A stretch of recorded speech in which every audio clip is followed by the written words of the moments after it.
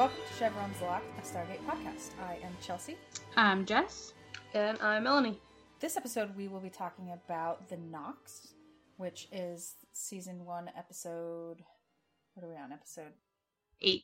8. It was written by Hart Hanson, who others might recognize as the guy who went on to create Bones. But this is his only SG-1 episode, but I thought that was kind of cool. I liked Bones. It was directed by Charles Carrell, who also did 1969. And those are his 2 episodes. It aired on the 12th of September, 1997. This one is notable that it got nominated for an Emmy for Outstanding Music Composition for a Series for Joel Goldsmith, who did the composition for this episode. Which I have to say I agree with. I'll bring it up when we get to it. But I really like the score in this episode. Why are you laughing? Me? I'm not. Oh, I thought you were laughing. It did kind of look like you were restraining a laugh. Oh, sorry. Well. All right, so Mel, what do you got for us synopsis-wise? This is from the wiki, and it goes... After increased pressure to acquire advanced technology from their missions, SG-1 travels to a planet, Gaia, in order to capture a creature apparently capable of rendering itself invisible. When Apophis and his guards find them, they are killed, but then miraculously resurrected by the Nox, an advanced race who will not meddle with any of their immediate affairs, especially capturing Apophis. All right. That sounds legit. Yeah. All right. Any other broad episode notes before we dive in? Nope. Other than I love this episode, and I'm also a healthy amount of wine in, and I just apologize now.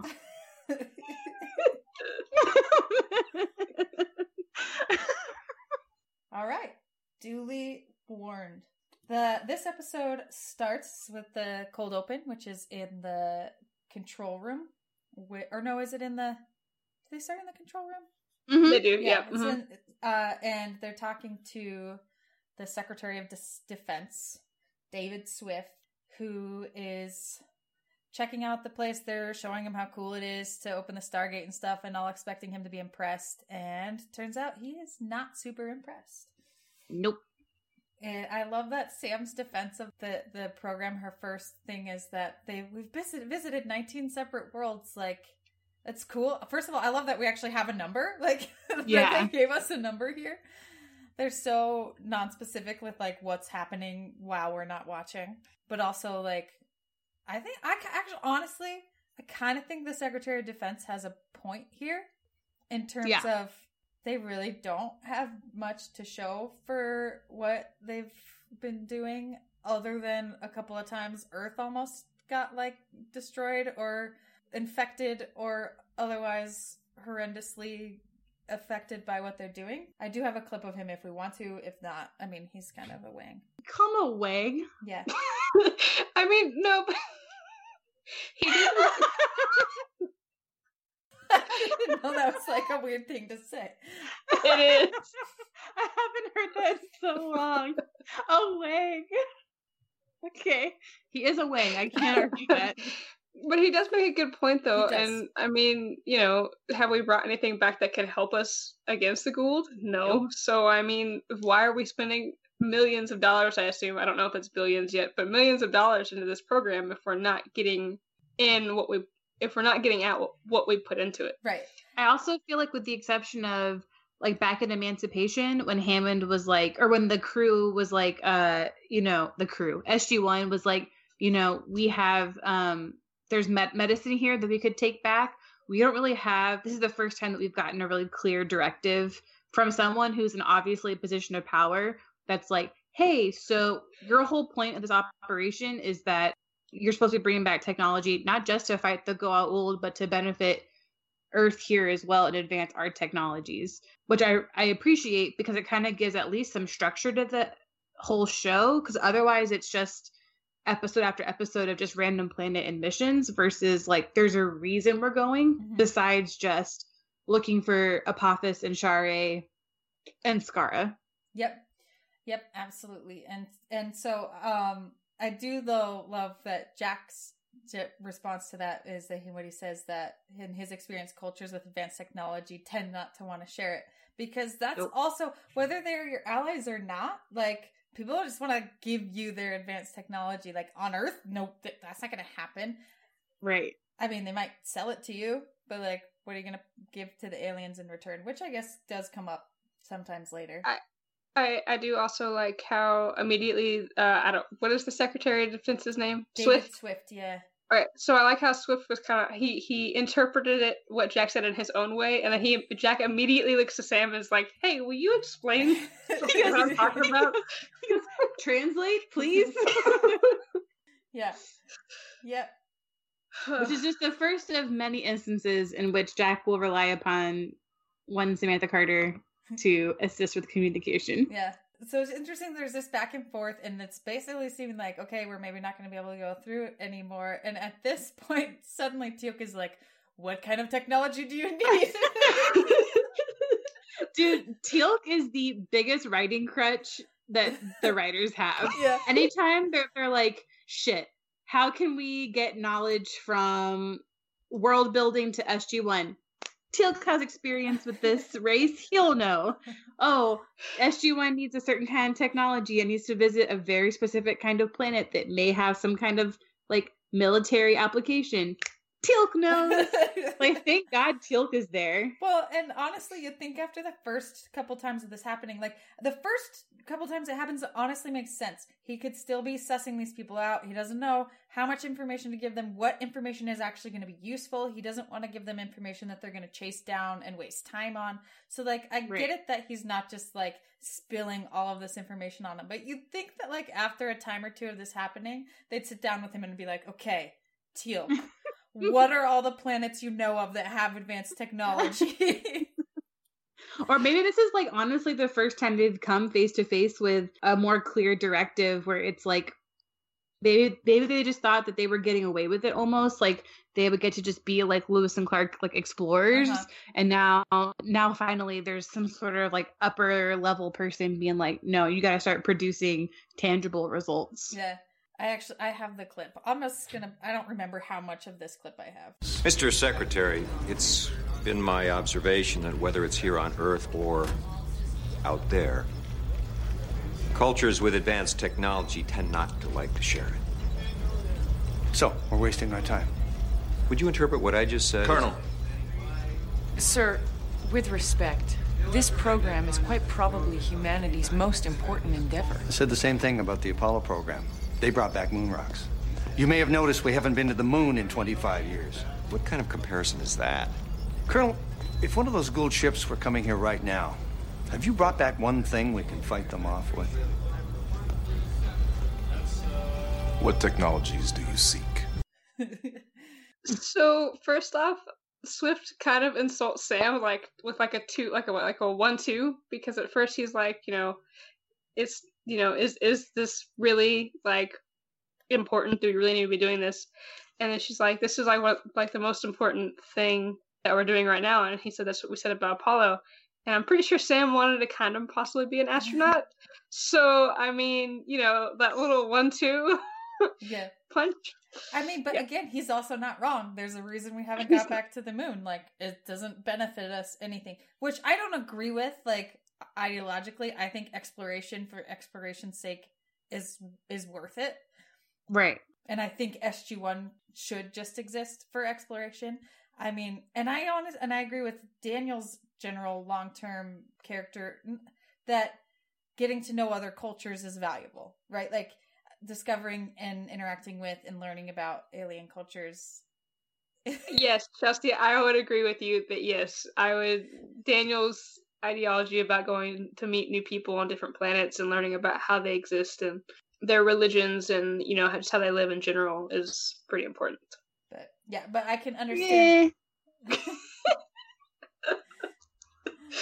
I'm just kidding. Yes, it's very important. She's really not. Kind of. Yeah, so Teal'c then shares about this place that has an invisible creature that he had been sent to retrieve and failed, and then 2 of his soldiers got killed for his failure. And so then they decide they're going to go to this planet where there's an invisible creature so they can maybe learn about how to be invisible. Mm-hmm. And so they go to the planet, and it's Time out. what? Yeah. Yeah, Okay. what I Before, no, you're not skipping. Yeah. I just want to stop you before you go any further, because they get to the planet, Mhm. and I just want it to be known that the first name that when Jack O'Neill calls out is Carter, and I find that to be an important detail that we don't gloss over, because out of the three, someone's got to be called out first. Now, I'm not saying it's necessarily the most important person, because there are times when Jack comes through the gate and it's not Carter's name that gets called out first. But in this instance, it's in my notes, and it's important that we don't gloss over it. Is it possible that he called her out first because she's the second in command? Sure.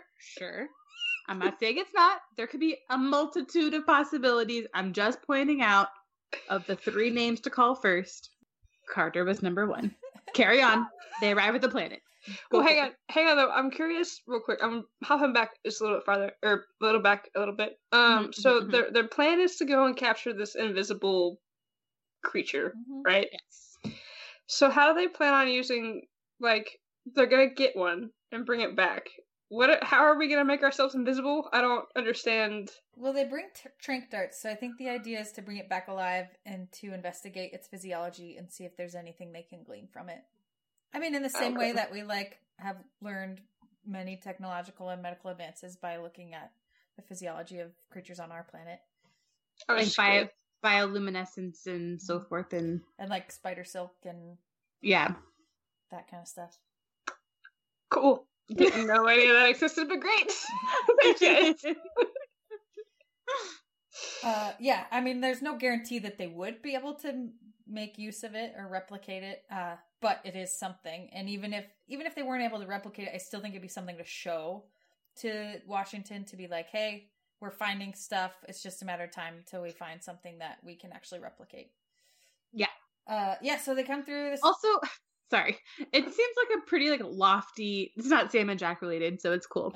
This seems like a very lofty jump from we don't have any technology to invisibility.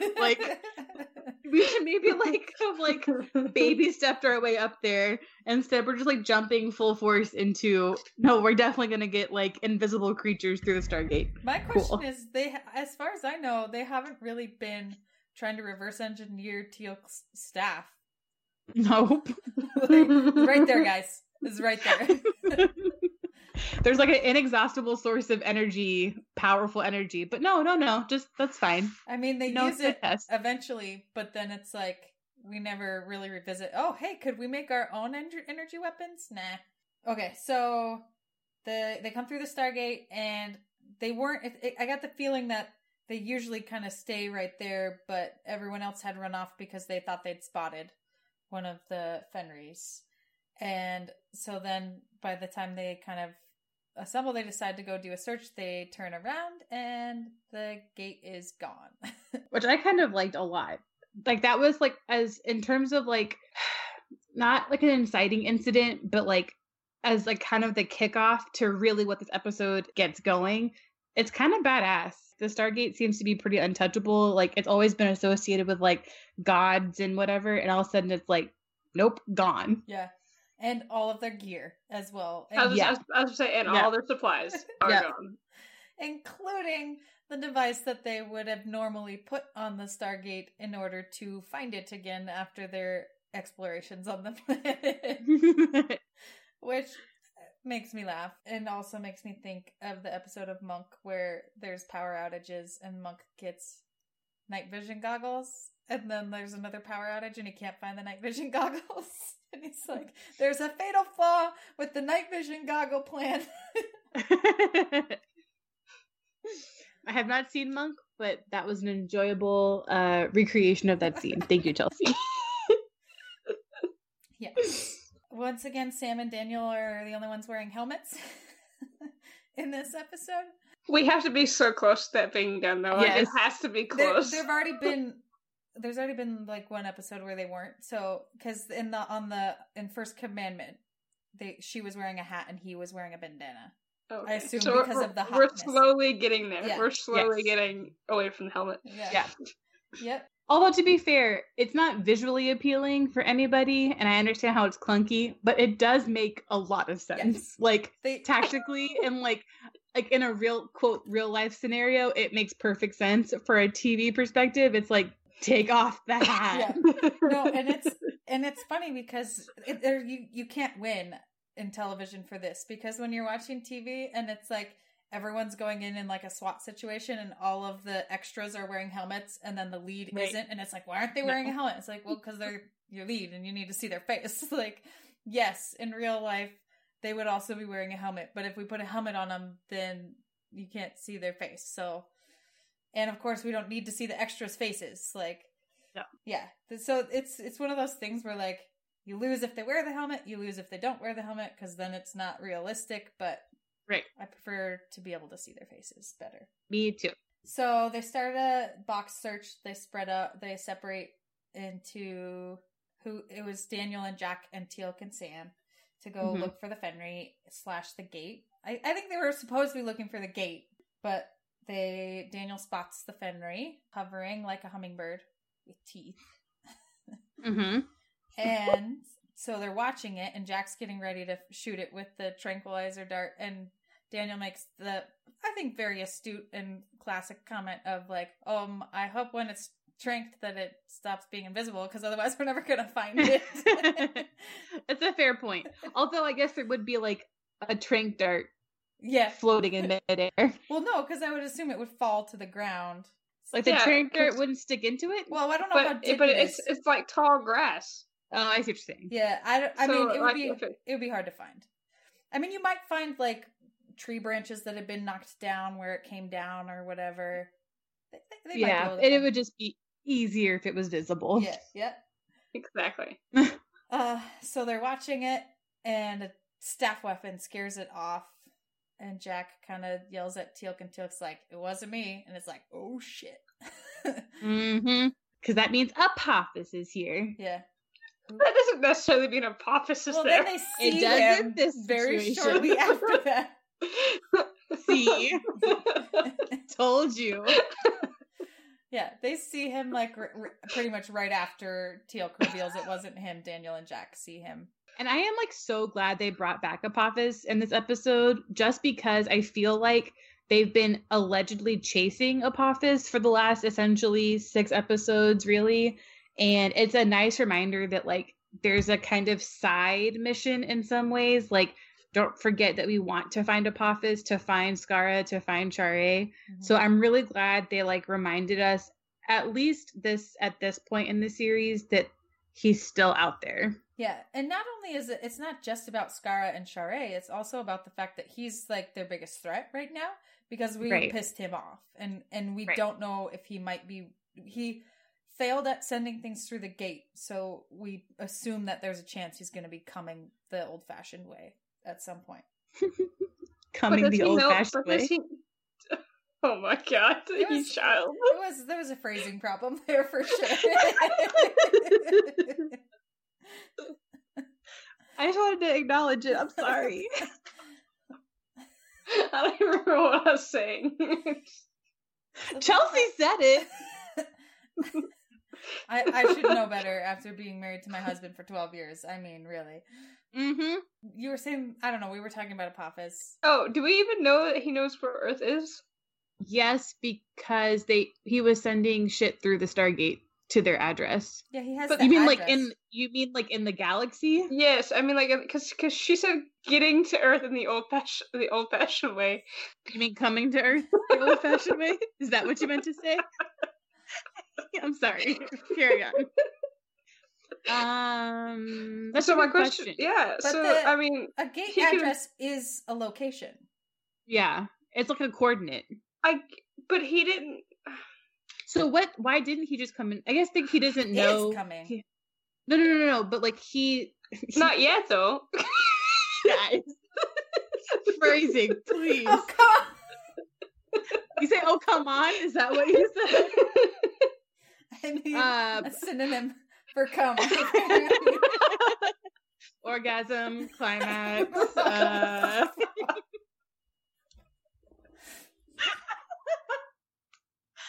I'm abusing myself. I'm so sorry. Yeah, I don't really know why Apophis didn't like attack necessarily. I can only assume he thought that he had taken care of business by sending all the weapons and shit through the Stargate. Maybe, I don't know. Well, I think or he doesn't know what's waiting for him. I think that could be part of it, but no. When at the end of this season is them like interrupting him putting together all of his armies to come. Oh, right. And Teal'c specifically says that it's supposed to take months or years for them to get there, and they have new advanced tech that Teal'c didn't know about.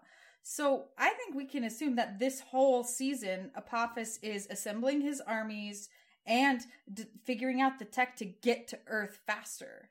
Okay, I guess that could make sense. Once he realizes that they're not all dead. Because I do think that he thought he killed them all with his weapons. And then he sees them here again and is like, oh shit, that didn't work. And then he starts assembling his armies and his ships and figuring out how to get to Earth the fastest. Also, like, what were the odds that both SG-1 and Apophis were on the same planet in the same galaxy? Astronomical. Looking for the exact same fucking technology. So at the exact same time in the exact same area on that planet? Yes. Yes. Astronomical. It seems like a slight chance. Yeah. I need Carter to run the numbers for us. Okay, so we see Apophis, and I believe the words from Daniel's mouth are, forget the mission, because he wants to go after Apophis in the hopes of gaining information and intel about Share. Mm-hmm. It was actually forget our mission, but forget our okay. Mission. Thank you. You're welcome. Yeah. I specifically wrote that down. Which I find very understandable, but very frustrating. It's an emotional response. Totally. It's an emotional response, and again, it is the whole reason he's here. Like, this is why he decided to join SG-1. I think he has also decided he really enjoys exploring planets and doing what they do, but the reason that he joined SG-1 was because he wants to find Apophis and find Share. So I think it's true to his character, and honestly, like, it is part of what they're doing. They're supposed to be looking for Apophis and gathering intel on him and the Goa'uld and what they're up against. So, but they didn't have the resources to go up against him, and I feel like Jack, like, kind of just like I don't want to say he got that he was a pushover on that situation. I realized that he asked Teal'c, and Teal'c said, "Hey, it's cool because if we surprise attack them, it'll be fine." But you don't have guns. You're going in there with tranq darts. You have a select amount of tranq darts because you've lost the gate and your whatever that thing is. And so it just seems like a risky decision to be making going in half-cocked. And I feel like Jack would, it's not the best tactical decision. Thank you. Okay, so I'm going to argue that it is the best tactical decision. And here's why. They don't know where the gate is. They don't know how to find the gate. Teal'c says Apophis will have the homing device to find the gate on him. Otherwise, they're trapped on a planet with Apophis. Wouldn't you rather set a way to take the fight to him before you just stumble into him while you're on this planet? Or do you just, like, hunker down and hope he doesn't stumble across you and then try and follow him back to the gate? Like, there's also the tactical situation of they don't know how to find the gate, and Apophis will be able to find the gate. I would counter that with it's a bad decision because they all die. It's because there was intel they didn't have, which is that Apophis had a personal shield that they didn't know about. And yet, still dead. But I see your point. They needed to do it, if for nothing else, then they thought it was their best shot. Yeah. Otherwise, they're just stuck on a planet with Apophis. And, like, it's a bad situation. But you have you can be stuck on a planet with Apophis, but you could also be kind of searching for whatever what is it called? The Fenry. The Fenry. He's looking for the Fenry too, though, so if you keep looking for it, you're going to bump into him. You could look for the race on the planet. They didn't know there was a race on the planet. They thought it was the Fenry. Yeah. Before we move on, because I know there's more to talk about, I really like that Jack checked in with Teal'c, not just from like a tactical standpoint, but it felt like from like an emotional standpoint too, which it looks like Chelsea has a clip. I do. Teal'c, this character used to be a god to you. You're sure you're okay with this? I am okay. Okay? Yeah, I love that. I love that he just checked in. Like, Teal'c's got a little extra baggage with this, and he's just making sure his team is mentally and physically ready. Yep. I just want to say that Carter thought it was a bad idea. Okay, Yes. now we can did. like. She did. That's important to note. Yeah, but Carter I've got I've got things to say for Carter here in a minute, though. Excuse me. This Hang on, no. Say? This is Wait, hang on. Go ahead. I wrote down after the talk with Teal'c that Jack folded like a cheap lawn chair, and Sam immediately is like, bad idea. I don't think Jack folded. He consulted Teal'c, and the thing is, Teal'c doesn't blow smoke. He asks him pretty closely, like, can we pull this off? What kind of guard is he going to have? It was going to be even numbers. That's better odds than they're ever going to see against Apophis. When else are they going to have Apophis out in the open with only 3 personal guards? And he doesn't know they're there. They have the element of surprise. Like, Teal'c made good points. It wasn't like he didn't have any good reason for. I agree. I agree with you and what Teal'c said and how Jack decided to make this decision. But the execution of the plan seemed to work, except everyone decided to shoot like stormtroopers. Like, immediately Sam forgot how to shoot again. Yep. And Daniel's just like shooting randomly at things. Well, he only had a pistol and they're all armored. I don't know. I see what you're saying, Chels. I also just feel like at the end of the day, a better tactical decision could have been made. They made it so quickly, it felt like. They literally saw Apophis and were like, yeah, let's go after them. Mm-hmm. But I understand, like, from a entertainment and TV show perspective, it would have been really boring to spend 5 extra minutes showing them, like, away from the site, retracking them with a better plan. But it feels like, maybe we're giving Jack too much credit. I don't know. But it just felt like maybe the decision was rushed. Yeah, I mean, probably it was. I think that it probably would have worked if Apophis hadn't had a personal shield that they didn't know about. Oh, well, I mean, of course it would have worked because Jack would have shot him and it would have been fine. But, yeah. But I mean, then we'd have to have that whole.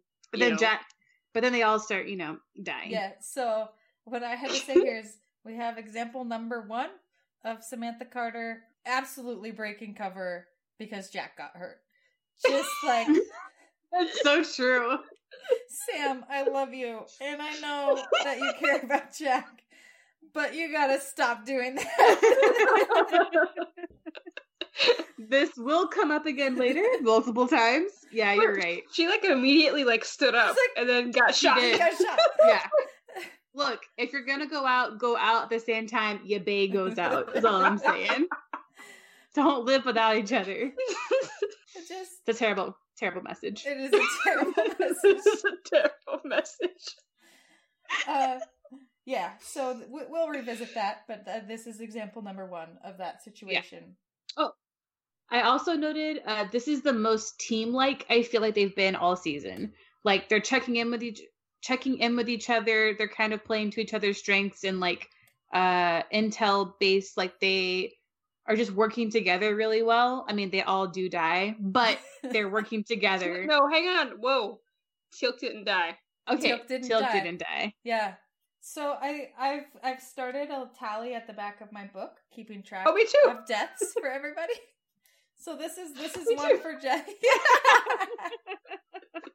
I also have a death count for each of the SG teams. Oh, I don't have that one. I just have our characters, so. Yeah, so this is one for Jack and Sam and Daniel.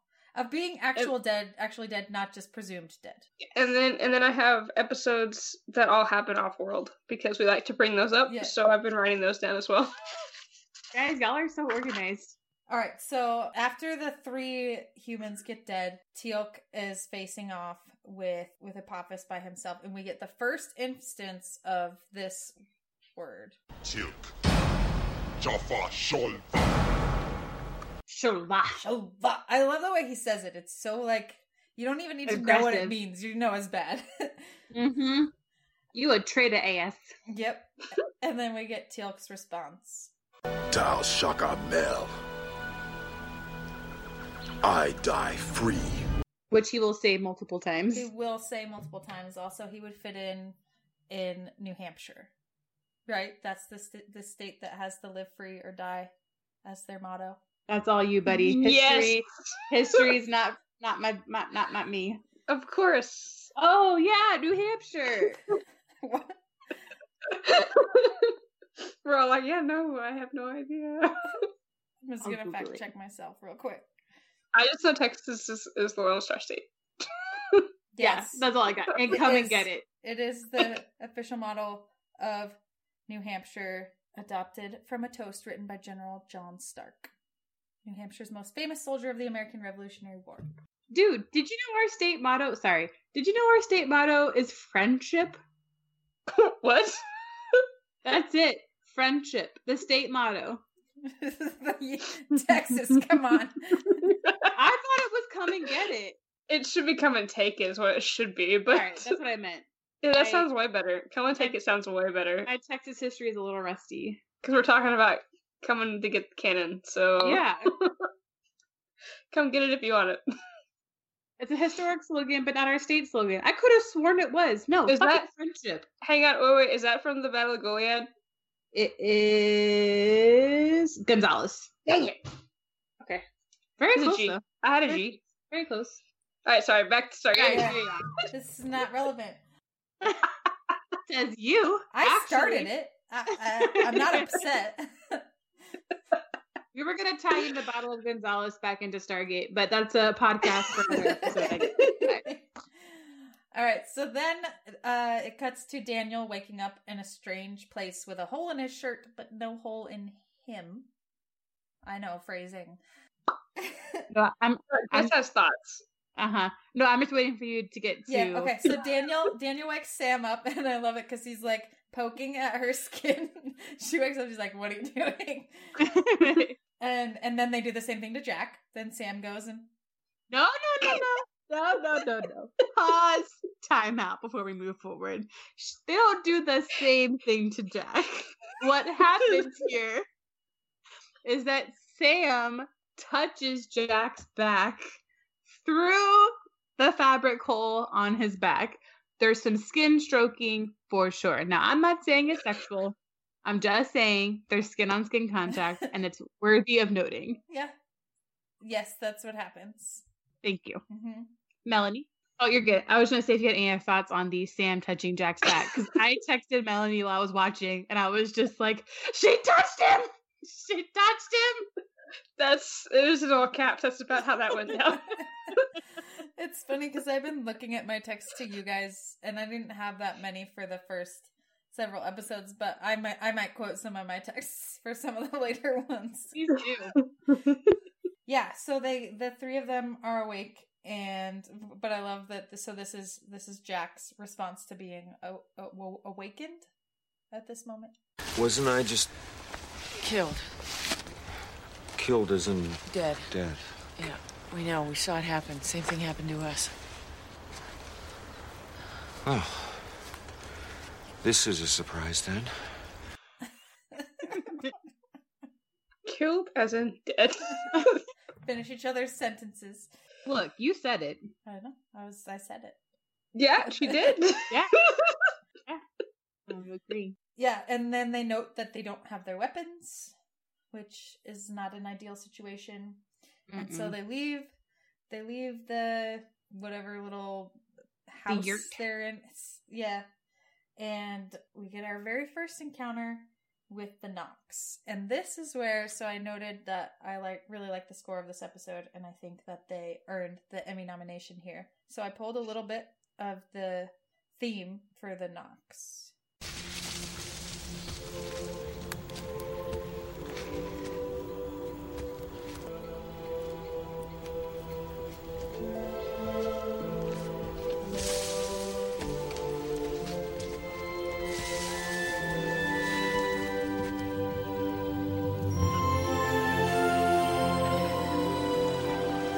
So, yeah, I just love it. I love the Nox theme. It's nice. I feel like it does a good job of kind of setting the stage for who these creatures are and like what they stand for and what their ways are. I just want to say, so one of my cats, her name is Nox, partly named for the Nox. And when you started playing that, both of my cats who are sitting behind me right now stood up and had their little ears perked up. They could hear the music through my headphones.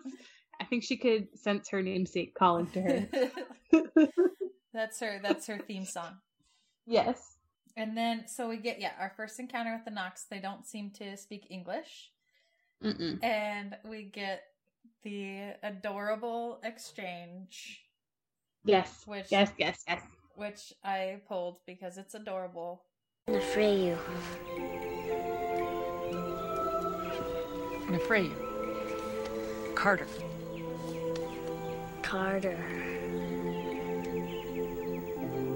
No, you can't keep him. It's so cute. So many things I love about that little interaction. First of all, this kid like immediately falling in love with Carter. #relatable. Yeah.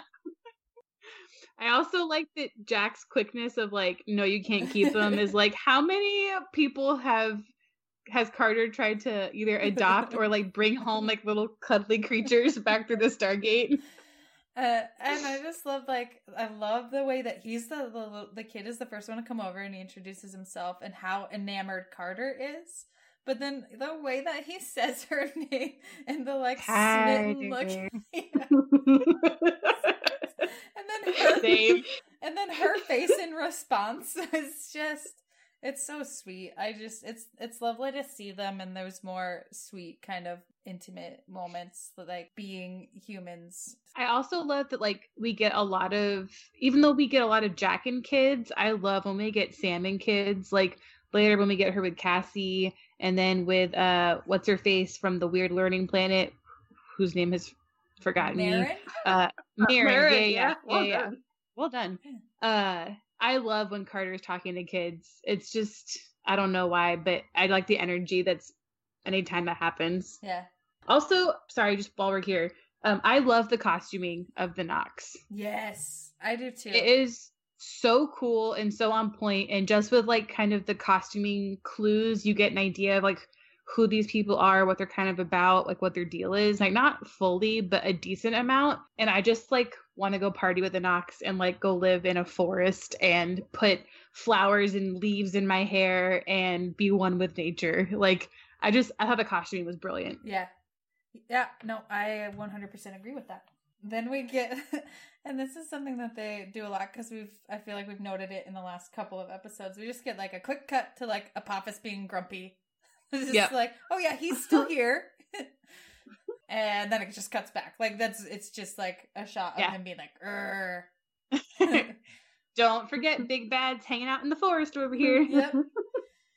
And then we go right back and the Nox are feeding SG-1 and they have learned English. Which is amazing. Hella impressive. English is not easy to learn.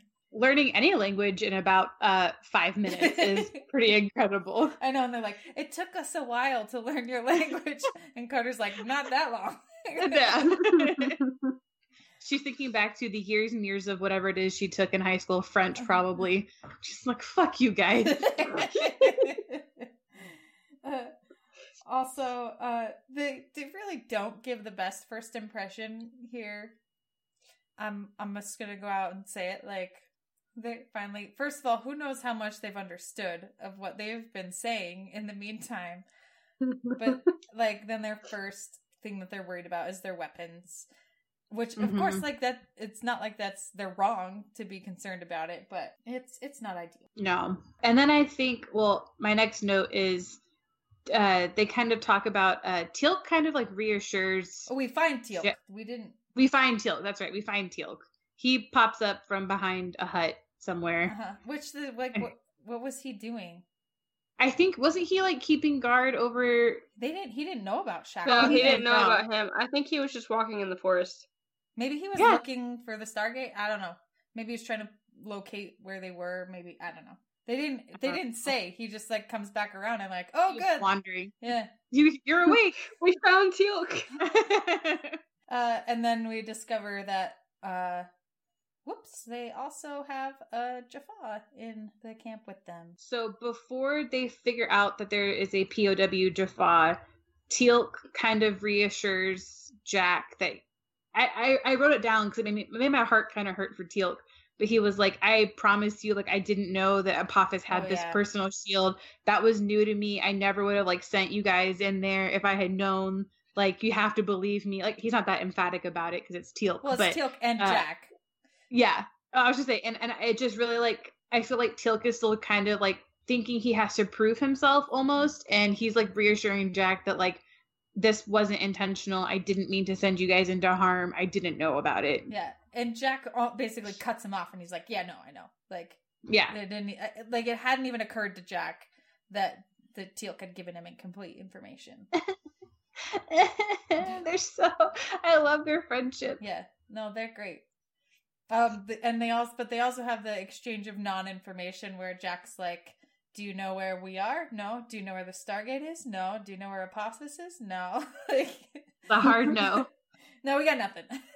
But yeah, so then we find out that Shackle is also here, still recuperating, because I think that Laia says that he resisted their attempts to heal him. Yeah. So he's still resting. Also, is this the same scene where she goes like where Teal'c is standing guard and is like, "Oh, I don't want to I'm waiting for him to wake up," and she's like, "He's already awake. What are you talking about?" No. It's not in that scene. The next scene. Yeah, not yet, yeah. It's the next time we're with them. Because so then they talk about it.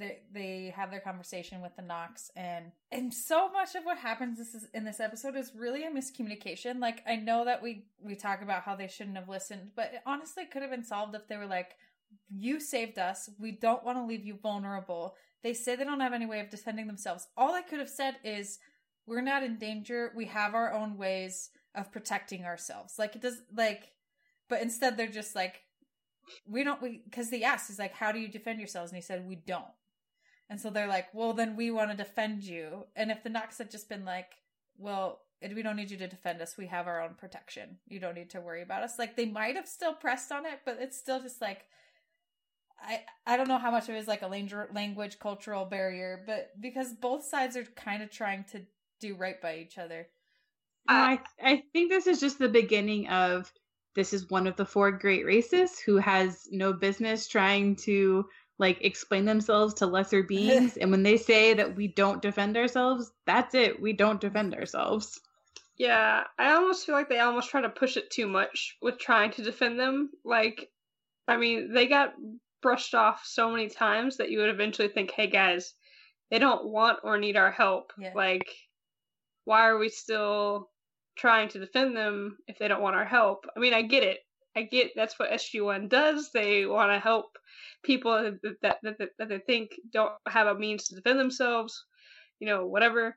But I mean, they're really adamant about it, and I just don't understand why they didn't just like take the option to go back to the gate. Right. I just feel like they never would have been able to live with themselves, though. I don't think Jack and Sam and Teal'c and like Daniel would have been able to leave them behind and go back home and be like, "Well, hope they're still alive." No, I get it. It's definitely in character for SG-1 to want to stay and defend them. I definitely don't have a problem with the way that it plays out, because the way that it's portrayed on screen, of course they were going to stay and help. And I mean, I think part of the point of the episode is to kind of demonstrate how egocentric their worldview is. Like, if you don't have our weapons and our expertise and our knowledge, how could you possibly defend yourselves or survive? And they kind of learn I mean, I don't know how well they internalize this lesson, but they do learn, like, hey, we can't judge people by it, because they're all earthy and their homes are pretty hippies, primitive looking, and so they just assume that they don't have any technology, even though these people raised them from the dead. Right. But like, to your point, then I'm torn between the Nox could have just said, like, "Look, we can turn shit invisible. Watch." And then, like, that's why we don't have to defend ourselves, because we can protect ourselves. I'm torn between that and the Nox are just, like, on such a higher plane of being that they don't consider explaining themselves because they want to teach SG-1 a lesson, whether inadvertently or intentionally. I think there's an element of like, that's cute. You think you need to protect us, and like, we're just not going to say anything because maybe you need to like get knocked down a couple pegs. Yeah. Well, I also think that they didn't want to expose that they were the ones doing the invisibility. Yeah. Yeah, initially at least. They just were kind of being cagey about it. So then it cuts to Apophis again, and he's pissed that Teal'c is missing, they can't find him, and that's it. That's all we get from Apophis. Mm-hmm. And then we go back to the Nox camp, and we get... I mean, I don't remember exactly what happened. I feel like it kind of gets like blended together, but there's a lot of back and forth from here on out in the episode. It's like the Nox tell SG-1 that their weapons are gone, and I think it's because just based on my notes here, because I write them chronologically, I think Teal'c then offers Shackle the chance to join SG-1, and then the next cut is Sam, Daniel, and Jack, and Sam and Jack are making weapons. They're making bow and arrows. Yeah, I think that's what happened. And then we get this line because basically Daniel's like, "What? We're just making weapons," and we get any weapon's better than no weapon when it comes to survival. You guys just don't want to give up, do you? No. What happens when you spend half your life in special forces? Well, somehow I don't think we make very good Nox. I think you're right. Yep. Okay, can we unpack that a little bit? Just because based on Sam saying that's what happens when you spend half your life in special forces. So we know Jack is in Black Ops. Mm-hmm. What special forces was Sam on? Maybe her dad was? I took it to mean that she was on special forces. Well, so I thought she was mostly referring to Jack, but based on what I learned from my Air Force resource, the only way that Sam would be as combat trained as she is if she were some kind of special forces. But what kind of special forces would Sam be? The thing is, neither of them are sensible special forces because pilots are not special forces. They're pilots. And yet we are. Jack is special forces and Sam is combat trained. So, I don't know. And so we're just trying to leave behind a little bit of realism because obviously that doesn't jive. But I just love that this is either another thing that Jack and Sam have in common, because I personally live for all the moments when the military is like the military aspect is what bonds them together, because I think that's whatever. I think it's cool. Oh, or it's that Sam knows this about Jack and she's kind of answering on his behalf. Either way, I'm a happy shipper. Yeah. It's probably more of the latter of what you just said, where she just knows more about him. Mm-hmm. I mean, especially after Cole Lazarus, I mean, I wouldn't say he opened up, but I'm sure that more of a discussion was had. Yeah, that would be cool. That makes sense too, especially if like they went and talked afterwards and he was like, listen, I was in special forces and this thing happened and then I went to Abydos, and like they get a little more of a clear picture of his history as a team. Well, I also wouldn't be surprised if part of the aftermath of Cold Lazarus was like, hey, maybe we ought to get to know each other a little better so that we might notice the next time one of us isn't us. Totally. Which doesn't totally work, but sort of does, I guess. It works for what's the one, Melanie, help me, where he says, where Carter tells Mayborn he's an idiot. Foothold. Yes. Oh, okay, that wasn't that one, but that's what I was thinking of. I was thinking of Foothold. Oh, you were talking about when Sam thought Jack wasn't. Yeah, and shoots him. Gotcha. Yeah, and they definitely do. They get better at it, and because even though they don't know to figure out Joel and R right away, they definitely seemed suspicious initially. Yes. But yeah, I think that it's probably more likely that she was just referring to Jack being special forces and sort of answering on his behalf, just because we never get any other indication that she was special forces. Although, like I said, the fact that she is hand-to-hand trained and is proficient with a rifle the way that she is would indicate that she was special forces, but that's never stated about her. Yeah. Oh, I also, in this scene, I love it that when Jack is saying we need our weapons, or there we had weapons, that of course he wants their weapons back, but he's also like, they're dangerous. Like, he's so protective of other people around weapons, which is just like so heartbreaking every single time. Well, especially because he says that line to Nefreyu. Yep. Yep. Mm-hmm. Yeah, it's rough. It is. It's rough. Okay, so then our next scene is Teal'c and Shackle. They're in the hut, and Teal'c offers Shackle a chance to join them. Mm-hmm. And Shackle is pretending to be injured. And then Laia comes in, and Shackle basically stabs and kills Laia and stabs Teal'c as well. She's not dead. Oh, she does die. Sorry. No, yeah, she's dead. Sorry. And then Shackle takes off. He's allegedly going back to Apophis, and while that's happening, I'll just preface this with, I'm following along with the synopsis on the Stargate wiki to kind of help keep our place a little bit, because it gets confusing with the cut back and forth. So after he escapes, the Nox begin the healing ceremony to revive Laia, and while that's happening, Jack and Nefreyu are in the woods. So there's these like cutscenes. Yeah, there's a lot of back and forth in here. We blew past a couple of other clips, but I'm trying to track down. But again, it's really hard to place exactly where they were. Daniel appeals to the Nox that the human race would love to share knowledge from them and learn from them. Yes. And so we get this. Friends share knowledge with each other. Yes. You have much to learn. And I love that. Yeah. Did you by chance pull a clip where the Nox, Principal Snyder, I don't know what his name is. I call him Principal Snyder because who he is in Buffy. Did you pull when he said we are slaves to no one by chance, when him and Jack are talking and Jack's trying to protect him? I can't remember. I think I did. It might be part of. Okay, I think it's part of this. I think it's part of this clip that I pulled. I was trying to protect the boy. You protect his body after poisoning his mind? Will you listen to me? The reason the Goa'uld hunt those flying things is because they want to know how it's able to disappear. If they find out it's you... Our ways have served us for as long as our people have lived. But they didn't know you existed before. Once they know, they'll enslave you. It's what they do. We are slaves to no one. Yeah. Bell's face. So... that one. Sorry, okay. I will also just say, like, before that, sorry, this is a complicated scene to kind of keep going back and forth on.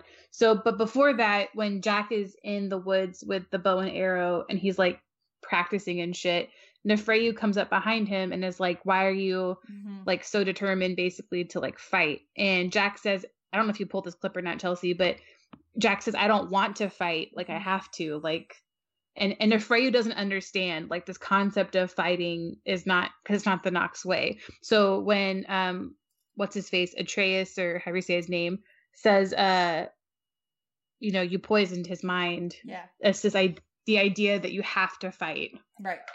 Yes. There's so much jumping around in different scenes here. Yeah. It's very hard to keep it all straight. And also because Atreus at one point, I'm sorry, am I saying his name right? Is it Atreus? Yeah, Atreus? Antaeus, thank you. Antaeus. So when there's like a point when Antaeus like is almost astral projecting, it feels like, because he's having a conversation with Daniel and then he's immediately having a conversation with Jack and then he's back with Daniel. I think Daniel was talking to Oprah. Yeah, he's talking to somebody else, yeah. The older guy. Shit, yeah. Well, I'm wrong. Never mind then, there's no astral projection. They do look a lot alike. They look alike, I'll give you that. Because I also really liked Oprah then saying, when Daniel asks him how old he is, the question before he answers is, how do you mark time? Which I thought was like such a smart, like from a sci-fi writing perspective, so fucking smart, because of course time is going to be different here. Like, it's a different planet, it's a different culture. Time isn't universal in the sense of the way it gets marked and documented. And I thought that was like really, really cool. Yeah. No, there are universal measures of time, but people don't use them normally. It's like decay rate of atoms or something. Oh, well, I'm 10 decayed atoms old. Like, That's different. That's not what I No. meant. Obviously. What you meant is exactly right, because people, how do you mark time? Like, that's the relevant information. Is I just found it fascinating that when Daniel told him how he marked time, that he was able to like immediately come up with like 300 years or however old he was. Yeah. Well, they're one of the races, you know? Like, you're super smart. I guess you don't get to be one of those fancy schmancy races without something behind it. Yep. Also, are we going to talk about how hot Jack looks with a bow and arrow, or are we just assuming that's implied? I was more concerned with how quickly he was able to make a bow and arrow that actually had any. He's special forces, okay? Just calm down, Chelsea. He got it. It's fine. He did it like 10 times in the desert. It's fine. Out of a cactus and a camel's intestine. But to make a functional bow, it has to be really sturdy, and usually they have to be cured into the correct shape, and it has to have a lot of draw weight. When you string a bow, it is like... Oh, I know. Did you not hear me? I said he did it in the desert with a cactus with a box of scraps. And and his middle name is MacGyver, so... So he makes a bow and some arrows. Do not forget his pocket knife, okay? He used the pocket knife. Swiss Army knife. You gotta remember that. He whittled the cactus down. He's got it. We're good. I'm just saying that the draw weight on that bow cannot be high enough for him to do any damage with it. We're gonna ignore that and just look at how hot. It doesn't matter because he doesn't do any damage with the bow. So. Well, he misses. Your disbelief, Chelsea. Okay. I did pull one other clip from this section because I love when Teal'c just says his concise, awesome things. What was so the setup for that is that when he's talking about how if he can't figure out how to be invisible, if he can't take the invisibility from them, then Apophis. Apophis will destroy the planet. And so then he says, what he cannot possess, he destroys. Yeah, that's fair. Yeah, which is so true about Apophis. Can I rewind for like 2 seconds? Oh yeah, we're all over the place. So the clip that you played originally where Antaeus was saying that Jack was like poisoning his mind or whatever, and how Jack was basically saying like, I'm doing my best to protect you guys. Mm-hmm.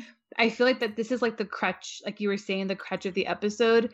And I find these kinds of episodes so fucking frustrating because you see both sides and it feels so futile and like pointless to argue either side because there's merit to both sides.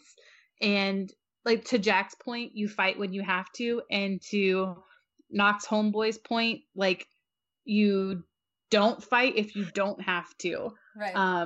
Yeah. And I feel like this is also why I oftentimes struggle and am frustrated with the Jack and Daniel relationship. It's a lot of the same kind of dynamics, and I find it just to be essentially a fruitless conversation. Yeah. Well, it's real easy for the Nox to be like, well, you don't have to fight. Well, yeah, you can turn yourselves invisible, so you don't have to fight. Right. Some of us can't do that, and we gotta fight. Well, hang on though. To be fair though, when they first come back to life or whatever, and they go and talk to the Nox, and they're like, hey, there's this big bad guy out in the middle of the woods, blah blah, and then the Nox are like, well, but you're the ones who attacked him. Yep. Like, he was just walking around in the woods, and y'all were like, well, we're going to attack him. So immediately, the Nox are probably on the defensive, like, hey, these people are just randomly attacking people. Yeah. But then, like, cool. But then the SG-1 have to go on the defensive and be like, you don't know the backstory. Yeah. Like, you don't understand. I just felt so frustrated the whole episode, especially because I feel like the Nox at certain points try and paint SG-1 or Jack in, like, a dick light, and it's just like, no, you don't understand. Don't you try and make Jack feel bad for trying to like protect y'all. It's very frustrating. But they don't need protection, Jess. Yeah, well, he doesn't know that, Melody. Yeah, I know, but I just But I mean, it's completely fruitless. Yeah, it is. It is. As you can go around in circles all day on this one. Okay, so now we're back to the hut. Now we're back with Teal'c and Jackal. And Shackle breaking free and stabbing Laya.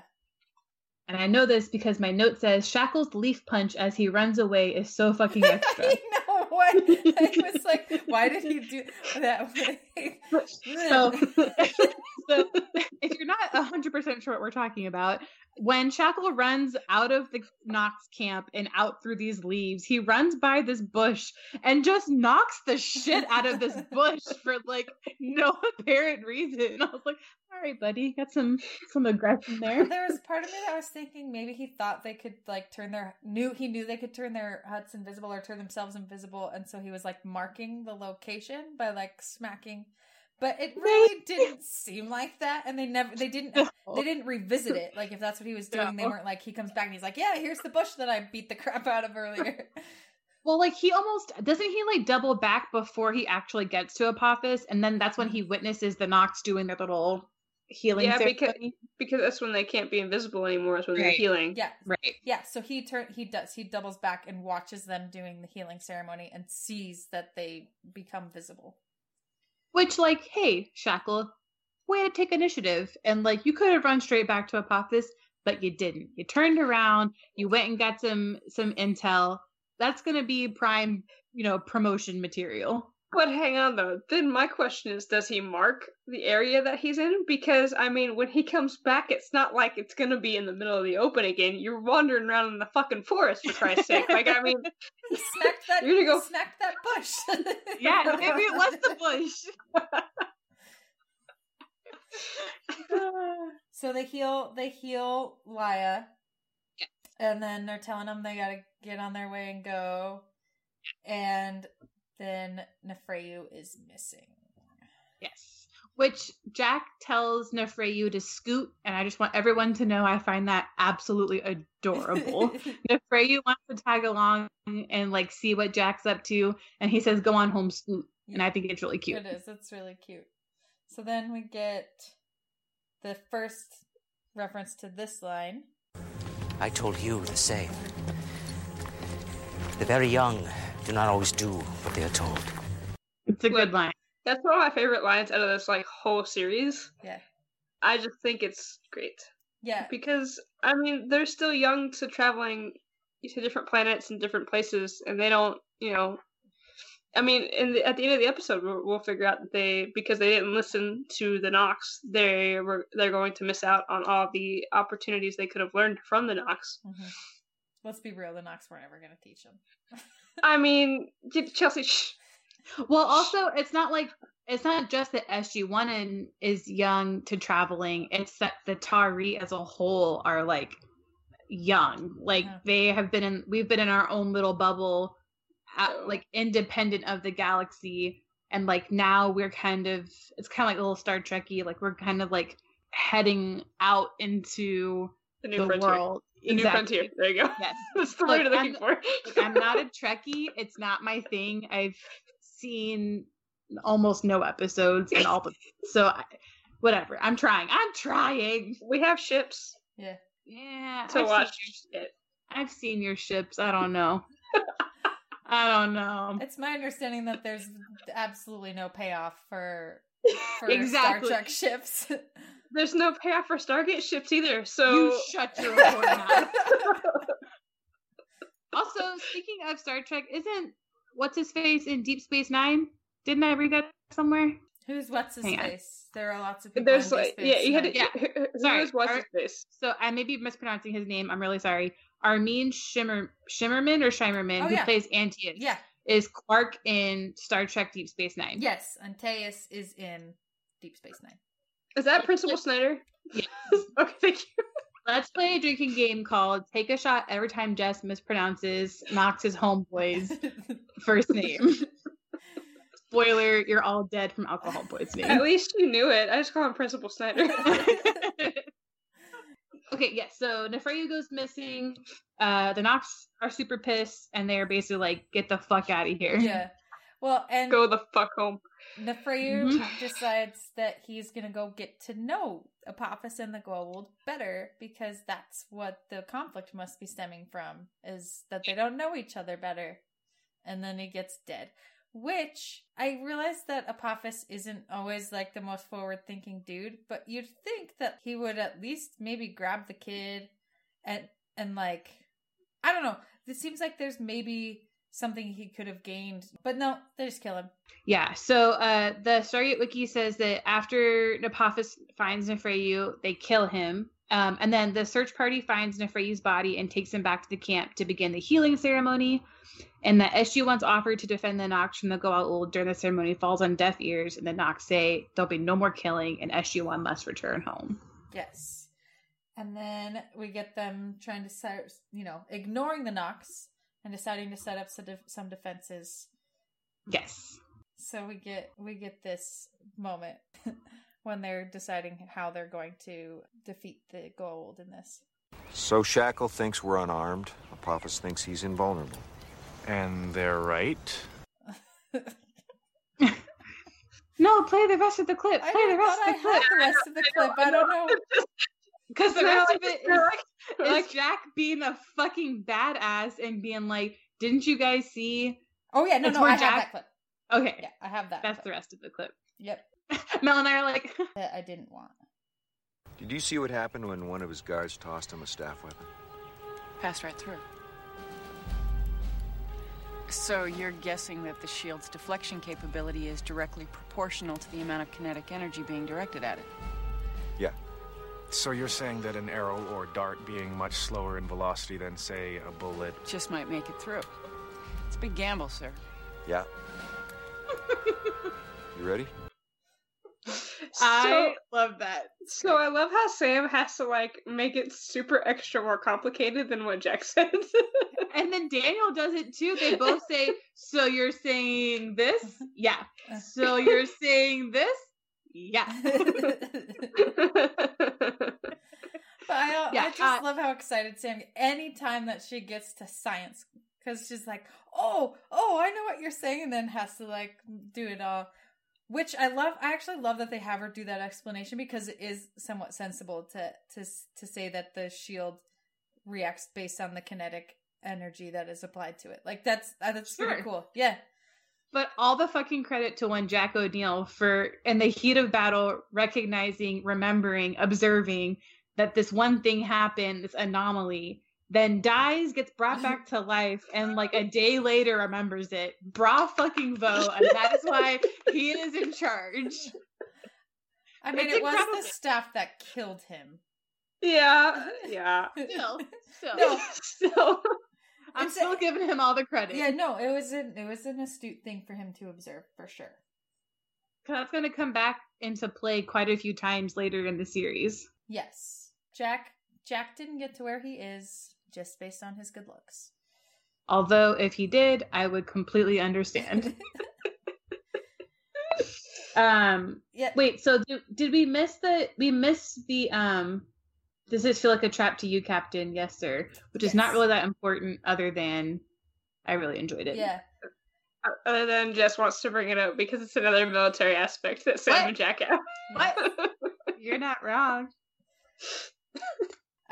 So then the fight happens. They're healing Freyu in the background, and the Goa'uld show up, and Sam and Jack and Teal'c pop up out of the ground. Well, it's Sam and Teal'c mostly that Teal'c comes out and whacks him with a log, and Sam pops out of the leaves and knocks one of them down. And Sam almost gets killed again. And Daniel saved her. her. I know. I wrote that down. I said, "You got bested, Sam." Daniel had to save you. I said Daniel saved Sam. He must get some points for that. He gets some. He gets some. He saved her life. I mean, the Nox would have just brought her back if she exactly. It would have been fine. So when the Jaffa are all running in the forest, this is like a costume error or something that I had noticed or whatever. They all have gold tattoos. Yep. Aren't the gold tattoos are for first primes? Yes. Yeah, we don't know for sure that there's only one first prime. It could be the personal guard. Yeah, there's okay, that can make sense. A note in the Stargate Wiki that says all of Apophis's escorts have the gold markings of a first prime, but this could be due to them being his serpent or royal guard. Okay, all right, that makes sense. That's something I noticed, and I was like, yeah, I thought there was only one of those. Well, earlier they hadn't, I don't think, totally decided what that meant, and I also think it's partly a function of doing the gold one is harder than doing the black ones. And so when they were doing more and more Jaffa, they decided to distinguish between the gold ones and the normal tattoos. It's kind of like when you say that the Zat gun, when you shoot once stuns and twice kills, and then you forget you say that, and then you just shoot everybody all the time. It's kind of like that. Okay, so we can cut this because it doesn't have anything to do with this episode, but what's the reset on the Zat gun? Like, so you get shot twice. When can you get shot again without disappearing? Or like, if you get shot once, when can you get shot again without dying? Because they've all been shot more than once. Yes. Like, what's the refractory period on the Zat gun? What's the refresh rate? I think they just pretended like that never got said, and you can be shot as many times as you want, except for when it's really important that these bodies disappear, and then it is important. Or except when Sam has an entity in her brain, and then you have to shoot and kill her, and it's terrible. Yes, exactly. Oh God. So this is adding on to this, and you can cut this as well, but there's an interview out there, and I can't remember if it's Shanks. Is it Shanks? Yes. I'm so glad you're talking about it. Have you seen it, Chelsea? Yeah, the one where he talks about how it's like a penis. It's like a penis, yeah. Yes. And how you didn't sometimes they wouldn't add in effects, and so there's that scene where Corin Nemec is like firing the Zat and nothing is coming out. I just love how much Shanks hated that gun, and then it's like a giant dick. I do not blame him. It was a dumb thing. Yeah, not their finest hour. No. My biggest problem is that Sam uses it often. Like after we figure out its capabilities, she starts using that more often, and I'm like, but why? Like she has that as a sidearm instead of like a pistol, right? Yeah, but she just takes Jax. It's fine. Yeah, it's fine, guys. Season 6, it's fine. I can't wait. Not just season 6 and season 8. No, I'm sorry, season 8. It's like 8. 8. Season 6, However, I think, is when they cock the gun together. Yeah, she does cock his gun in season 2. Yeah, she does. Oh yeah, she cocks his gun. We'll get there. No, over there. It's there. You best believe I'm going to be saying that when that happens too. Just I guess we'll see where the length of this episode is if all of this is getting cut. It's not about this episode at all. Okay, back to the episode. Yes. Okay, so then I didn't write that much about the fight other than Daniel saying I just got Apophis says, "I will kill you," and then Jack sarcastically goes, "Again?" Jack's blasé attitude about not being dead anymore is something I love. Or like Jack's attitude about dying is just like, "Sir, I need you to please have more value in your life. You're killing me." We've had this discussion, Jess. I know, it hurts. I feel like Jack basically has the attitude of a Monty Python character. I got better. Yes, very much so. So there's the little quip. Jack gets the drop on Apophis, and he's about to finish the job, and the Nox make him disappear. And Jack is so fucking pissed off that the Nox made Apophis go, because they had just basically won the battle, about to finish it off, and he is visibly and viscerally upset. Mm-hmm. I mean, but to be fair, this it could have ended right there. Oh, great! It could have ended. Yeah. And it didn't, because the Nox were like, nah. It wouldn't even have necessarily been a kill shot. For all we know, it could have been because Jack wanted to interrogate. That's what I mean. Yeah, right. Because the whole episode, he was like, "I just want to bring him home." He could have taken him back through the Stargate, but again, then there's no more Apophis. You interrogate him, you find out where Share and Scar are, you defeat the rest of his gold. Boom, done. Yeah. Yep. So fine, for story purposes, this makes sense. But man, is it frustrating. Yeah. Fucking Nox. Feel Jack's pain in that moment. I feel like I should clarify. I feel like my cat is gonna overhear and I'm like, "Oh, fucking Nox." It's just gonna be like, "What the fuck did I do to you?" She seems fine. Okay. She's just sleeping. Yeah, so then the Nox take them back to the Stargate. Yes. And they have a conversation about sort of what's gone down, and I love this I love this line. It is our way that the strong defend the weak. That too. Yeah, me too. Because I think it at least helps put in perspective for the Nock that it is like, these aren't just people who want to go out looking for a fight. It is their way. And SG-1 really does exemplify this. I know that, like, it's not true of all of military or the US military, even all the SG teams, but SG-1, it is their way that the strong defend the weak, and that's what they do. They're Earth's mightiest heroes. They are. They're the Avengers.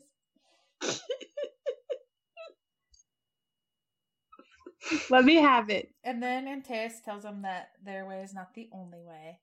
But then he like reveals the city to them, the cloud city, and they're all like, "Well,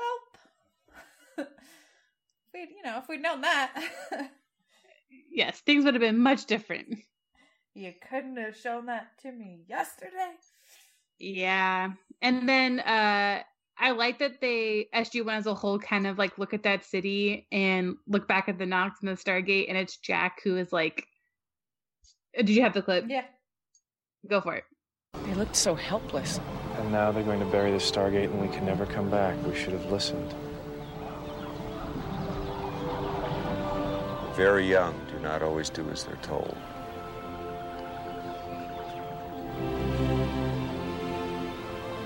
It's a little something that Knox told me one time. I love that. Yeah, I love it too. I love that. Well, and I think it's that they are kind of like, this is a lost opportunity for them. These are people maybe we could have befriended, and yeah, we should have listened. Like, now we can't come back here. And but I love that Jack is kind of at peace with it and sort of understanding, like, we weren't ready. We're not ready for this. But I also love that he's still just kind of goofy about it, like, just something a Knox told me once. As if that wasn't like 4 hours ago. Look, you got to give credit where credit's due. You know, you don't want to be accused of copyright theft. And then that is the episode. Yep. Who wants to rank first? I ranked first last week, so it's not my job. Chelsea? Sure, I can go first. I will give this episode a 6 out of 7 chevrons. I like it like the same amount as I like Cold Lazarus. I like that it's sort of setting the groundwork for some more things. I love that these are people that we'll get to see again eventually. I love the music. I love the design of the Nocks. The only knock I have on it is that it's frustrating, and I actually think that's part of the episode. Like, I think it's meant to be kind of frustrating, but I don't like being frustrated. So, and that it is a little confusing with all the back and forth. And I don't think that your confusion on Antaeus versus Oper when those scenes were happening is misplaced. Like, it does get a little confusing there in the middle. But overall, I think it's a great story. I think it establishes some interesting dynamics in the team. We're really seeing the team come together. I think it reminds us of the stakes of what we're really doing in terms of what the goal is of the Stargate program, and that Apophis is still out there. So overall, just a really stellar episode. And it's not one that I rewatch a lot, but it is one that I do enjoy. I also give it 6 out of 7. I was going to give it 7 out of 7. And then I remembered, like you said, how frustrated I am and how I typically don't like these these types of story dynamics. I find it a little tedious to watch, but for all the reasons that you said, teamwork, a lot of Sam Jack moments for me, which is important for my ranking as a hardcore shipper. Those are both huge reasons for me to give it a 6 out of 7, even though I want to give it a 7 out of 7, but I'm going to be rational and give it a 6 out of 7. I think I also am going to jump on the boat with you guys and do a 6 out of 7 as well. Because, again, y'all said all the reasons. I thought you were going to give it a 7 out of 7, which is why I wanted to let you have it last. No, I had 7, and then as we were discussing it, actually, I realized, because, like, we kept talking in circles as we were talking about the episode, and then I was like, the episode wasn't going in circles, and I was getting frustrated kind of with our conversation because we kept going in circles. Yeah. And so I was like, yeah, so I'm going to give it 6 out of 7 for the frustrating aspect of it, but I did really enjoy the rest of it. It just falls apart in that one scene where they're like wandering in the woods and there's like the Jack Nefreyu, then the Jack Antaeus, and then Daniel Oper, and then Teal'c and Shackle. There's that one little section in the middle where I kind of just like everyone's doing something different. Yes, my brain falls apart about like what actually like the chronological order of things. Yeah. I also really I don't remember this as much from later episodes, so I think they must kind of figure it out. They really need to figure out other ways to remind us the bad guys in the episode, or just trust that we remember instead of giving us random establishing cutaways that break up the flow of the rest of the episode. Just to be like, oh yeah, Apophis is still here. Like, either trust the audience that we know we didn't forget that he was there, or make an actual scene out of it. Yeah, I do feel like the show gets more linear in its storytelling. It's less of these parallel threads. It's definitely more of like the team moving through the narrative as one, like once we get past a certain point. But these early episodes are so rough in terms of like style and storytelling structure. Like you said, I think they just don't trust that we remember. Yeah. I want to say that it's probably late season 1-ish is when we started. Yeah.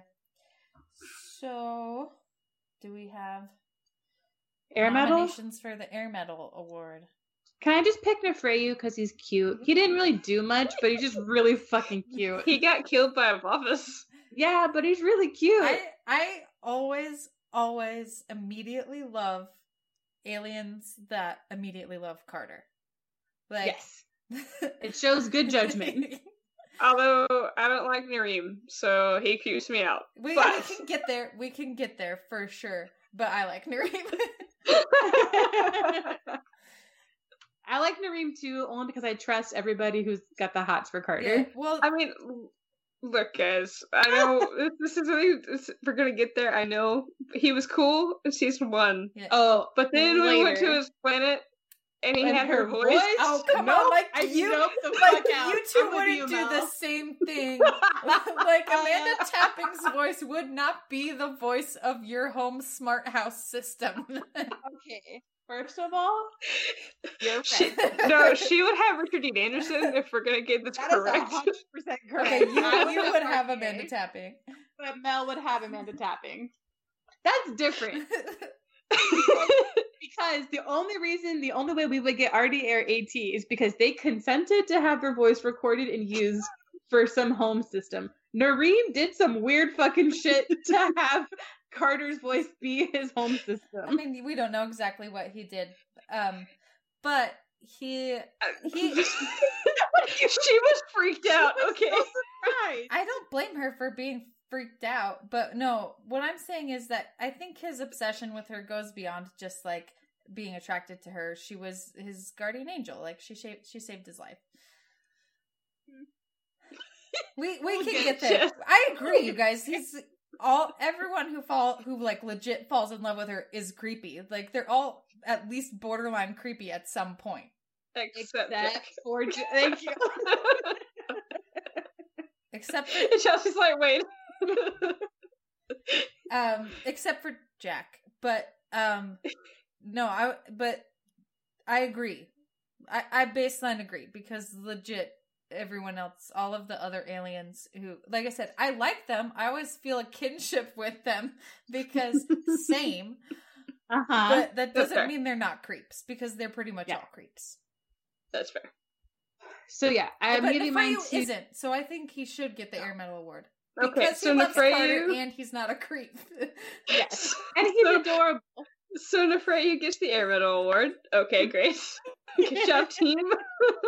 Our next episode is Brief Candle. Chelsea, is John joining us for Brief Candle? Yes, my husband will be joining us to talk about Brief Candle, or as he likes to call it, the episode where Jack bangs an infant.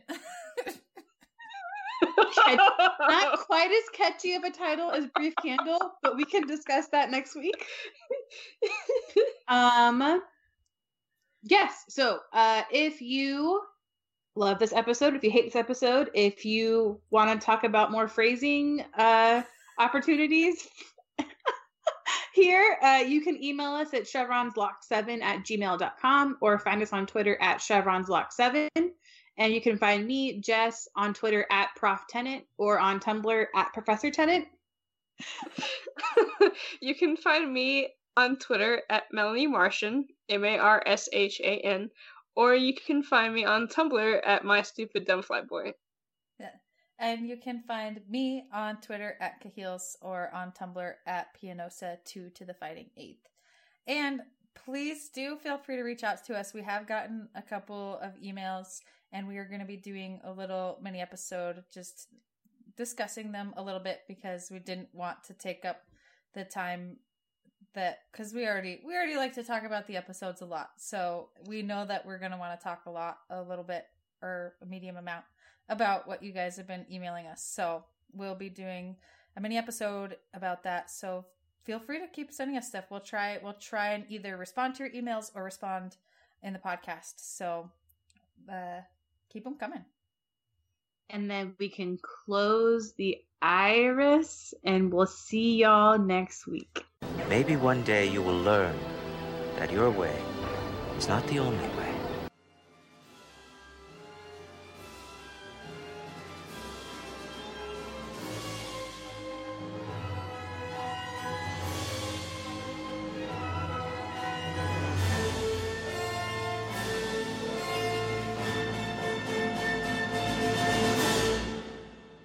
You can find me at Melanie. No, shit, fuck. You can. The easiest part.